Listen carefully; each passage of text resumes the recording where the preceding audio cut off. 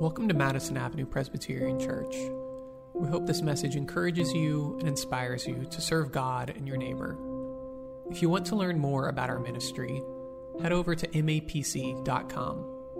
If you're looking for a community where you can deepen your faith, we invite you to join us every Sunday at 10:30, online or in person.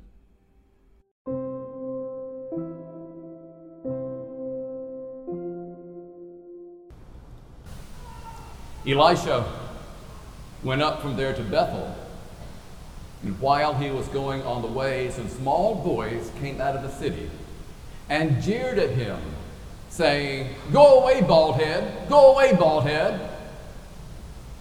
When Elisha turned around and saw them, he cursed them in the name of the Lord. Then 2 she-bears came out of the woods and mauled 42 of the boys. From there he went on to Mount Carmel and then returned to Samaria. This is the word of the Lord? Thanks be to God. Yeah, I can tell you really meant it. Have you ever noticed that sometimes expectations are tricky? Take my honeymoon, for example. When we were engaged, I spent months persuading Deb that we should go on a South Caribbean cruise for our honeymoon. Honey, we'll fly down to Puerto Rico, we'll get on that cruise ship, we'll visit St. Martin, Martinique, Barbados, Antigua. It will be beautiful. I'm not a beach person, but you are, and I will enjoy being pampered, and I will love all the delicious food and the spectacular sights. Honey, can we do this? And finally, she relented and said, okay, let's do it. I knew we were in trouble when we got to Puerto Rico, but our luggage did not. Thankfully, it arrived later that night. Now, I had anticipated that I might have some issue with seasickness. And so I spoke with my physician ahead of time. I got some scopolamine patches. I put them behind my ears the night before. And I was fine. I was going to be okay. I was going to have one heck of a week. But do you know that even in very still water, that ships still go up and down and up and down and back and forth and back and forth?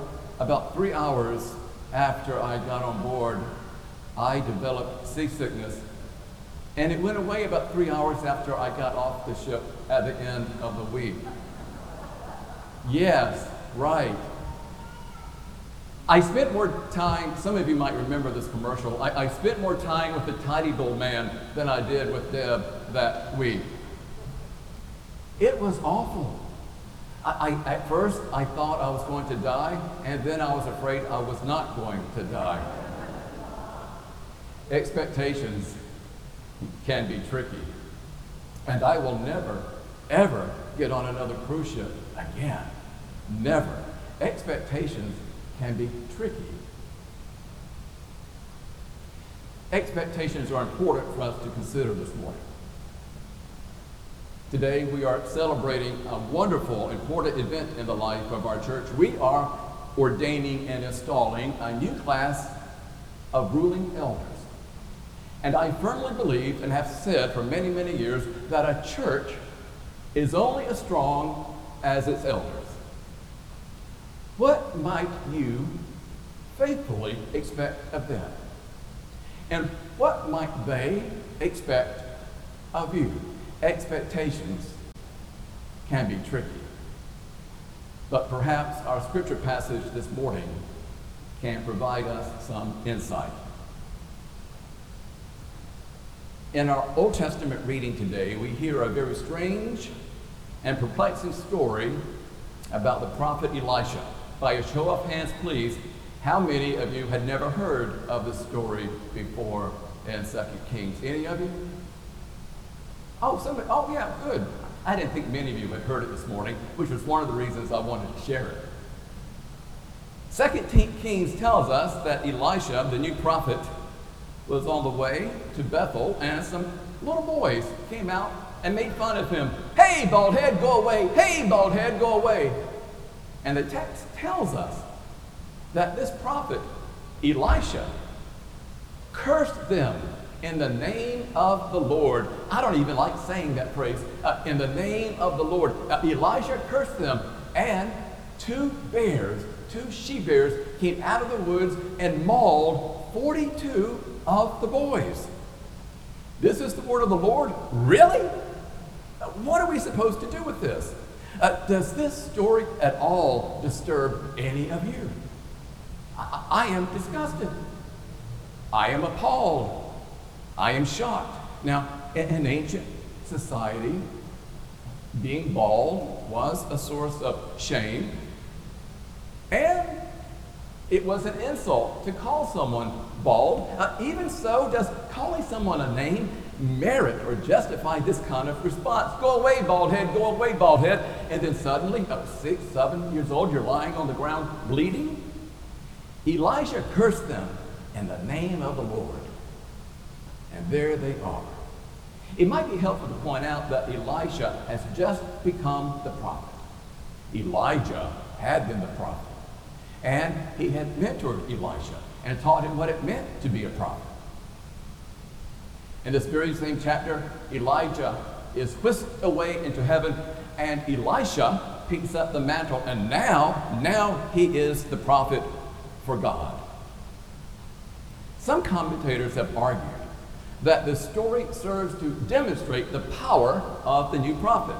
It is a confirmation of Elisha's might and authority to speak on behalf of God, to serve as an instrument of God's voice. This episode, some have noted, lets us know whom we are dealing with. One commentator even goes so far as to say those juvenile delinquents got exactly what they deserved. To insult God's prophet is to insult God. Really? No, I think not. Some commentators want to say this is a confirmation of Elisha's authority as a spokesperson for God. Instead of saying this as a confirmation of leadership, however, I think the author of 2 Kings is trying to teach us a lesson. Elisha was a great prophet. He did many, many wonderful things. But even a great leader, even a servant of the Lord, even one who does wonderful things and holds the admiration and respect of the community, even that person can betray the trust that has been given to her or to him. Elisha had been entrusted with the authority to speak on behalf of God, to be God's instrument of proclamation. And what does he do? He goes right out after his ordination and installation, and he abuses his power and authority. And that is what this story is about. The perpetuation of violence against the innocent is never a confirmation of one's spiritual status. The use of one's gifts towards the exploitation of the young is never an indication of the faithfulness of God's man or God's woman. The abuse of the children in this passage shines a blinking yellow light in our faces that flashes caution, caution, be careful, watch out. If Elisha, with all of his gifts and potential, if Elisha, who had been trained by the great prophet Elijah, if Elisha is capable of cursing the vulnerable, we too might end up deliberately or inadvertently cursing the innocent and the weak. I am appalled by Elisha's abuse of power. And yet, as appalled as I am not at all surprised. It is all too familiar.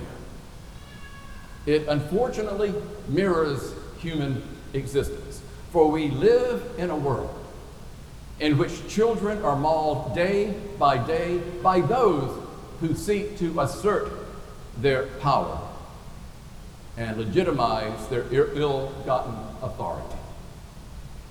As you might have read this week, after the Russians withdrew from the city of Izium, the Ukrainians found more than 400 unmarked graves. Some of the deceased were found with their hands bound behind their backs. Other bodies bore the marks of torture. And among these dead, who were there? Children. They found children. Whenever power is abused in our world, the young and the innocent will suffer and die. Do these names sound familiar to any of you? Addie Mae Collins, Cynthia Wesley, Carol Robertson, Carol Denise McNair. Yes. They were murdered on September 15, 1963, as they sat in their church. 16th Street Baptist Church in Montgomery, Alabama. It was the third bombing in 11 days that followed a federal order to integrate. Whenever power is abused in our world, the innocent suffer and die. While no denomination, no faith community, and no organization is impervious to the horrors of child abuse, you know as well as I do that over the past decade, the Catholic Church, the Boy Scouts, and the Southern Baptist Convention have grabbed the headlines. Though denied and dismissed for so long, countless stories have emerged detailing the sexual exploitation of children under their care, under the care of their Sunday school teachers, their priests, their pastors, their PAC leaders, their church volunteers. Men in positions of trust used the cover of religiosity in the name of the Lord they were cursed, and they used the power of their position to abuse physically and emotionally boys, girls, and women. Then 2 she-bears came out of the woods and mauled 42 of the boys. This is not simply a story about an ancient prophet. This is the story about the abuse of power in our world. Power, you might recall, is simply the ability to accomplish something, to get something done. But in our world, power far too often is exercised as brute force, as domination, as coercion. Ours is a world in which the children, the weak, the innocent perish because others are always ever groping for more and more power, more and more control to pursue their own personal agenda rather than the agenda of God or the agenda that champions the rights of the unfortunate in our society. So back to my original question. Given the vulnerability that those in power have to abuse their power, perhaps not intentionally hurting someone, but perhaps inadvertently neglecting the needs of someone, what might be our proper and faithful expectations of our elders, and what might be their proper and faithful expectations of the rest of us? Let us consider the expectations that Jesus had for himself in his ministry. Luke tells us that following his baptism, he returned to his hometown, and Jesus read from the prophet of the scroll, Isaiah. "The Spirit of the Lord is upon me, because he has anointed me to bring good news to the poor. He has sent me to proclaim release to the captives and recovery of sight to the blind, to let the oppressed go free, to proclaim the year of the Lord's favor."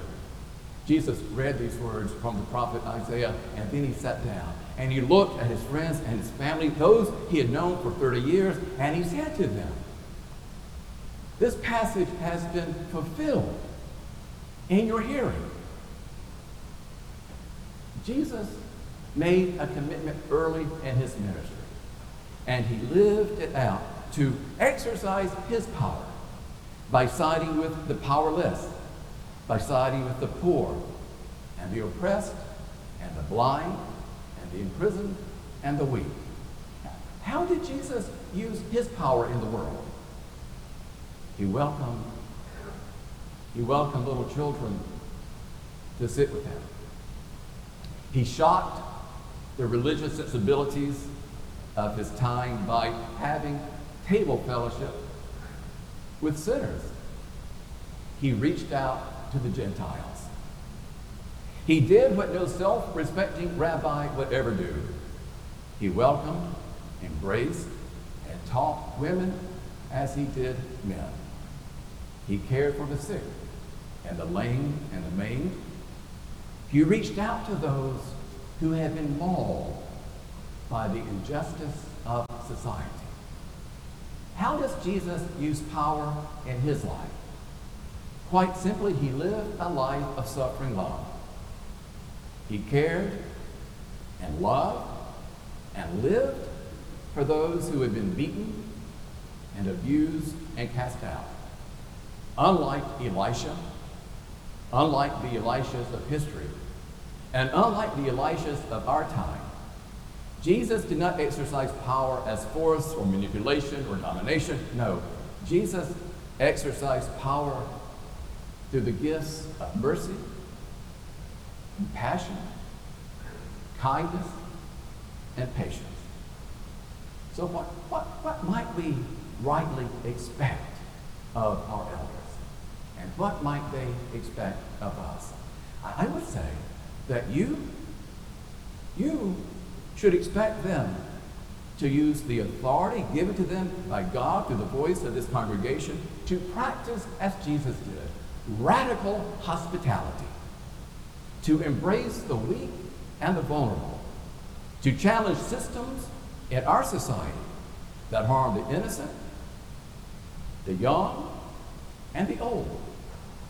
Expect that in every decision they make, in every deliberation they have, to focus on Christ and Christ's mission to bring good news to the poor and release to the captives and liberation to the oppressed. Expect them to reach beyond the ideological polarization of our society, to embrace those who are different, to see in the other the very presence of Christ. Expect that they will use their admirable and tremendous gifts to build up our church, to build it up so that others on the Upper East Side might see that we also follow Jesus. Expect them and encourage them to enjoy their service in this church, to find joy and immense satisfaction in leading you. Expect them not to let their personal agendas ever get in the way of God's agenda.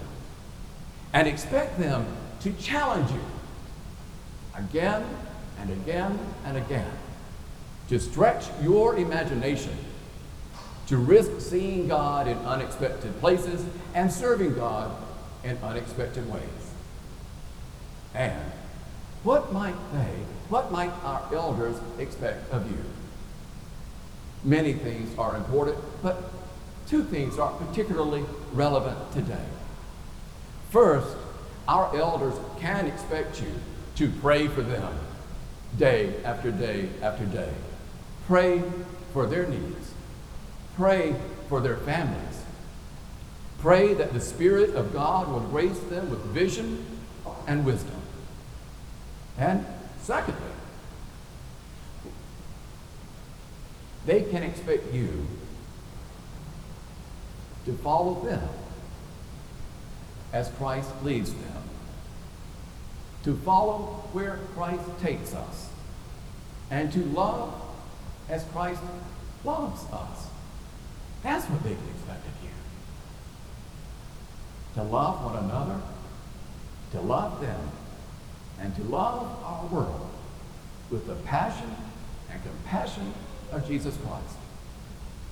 Expectations are tricky, and I am never taking another cruise. But today, perhaps, they're not so tricky.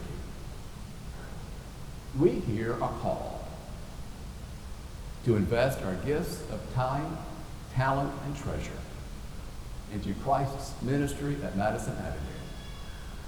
we can expect one another to keep our focus on Christ.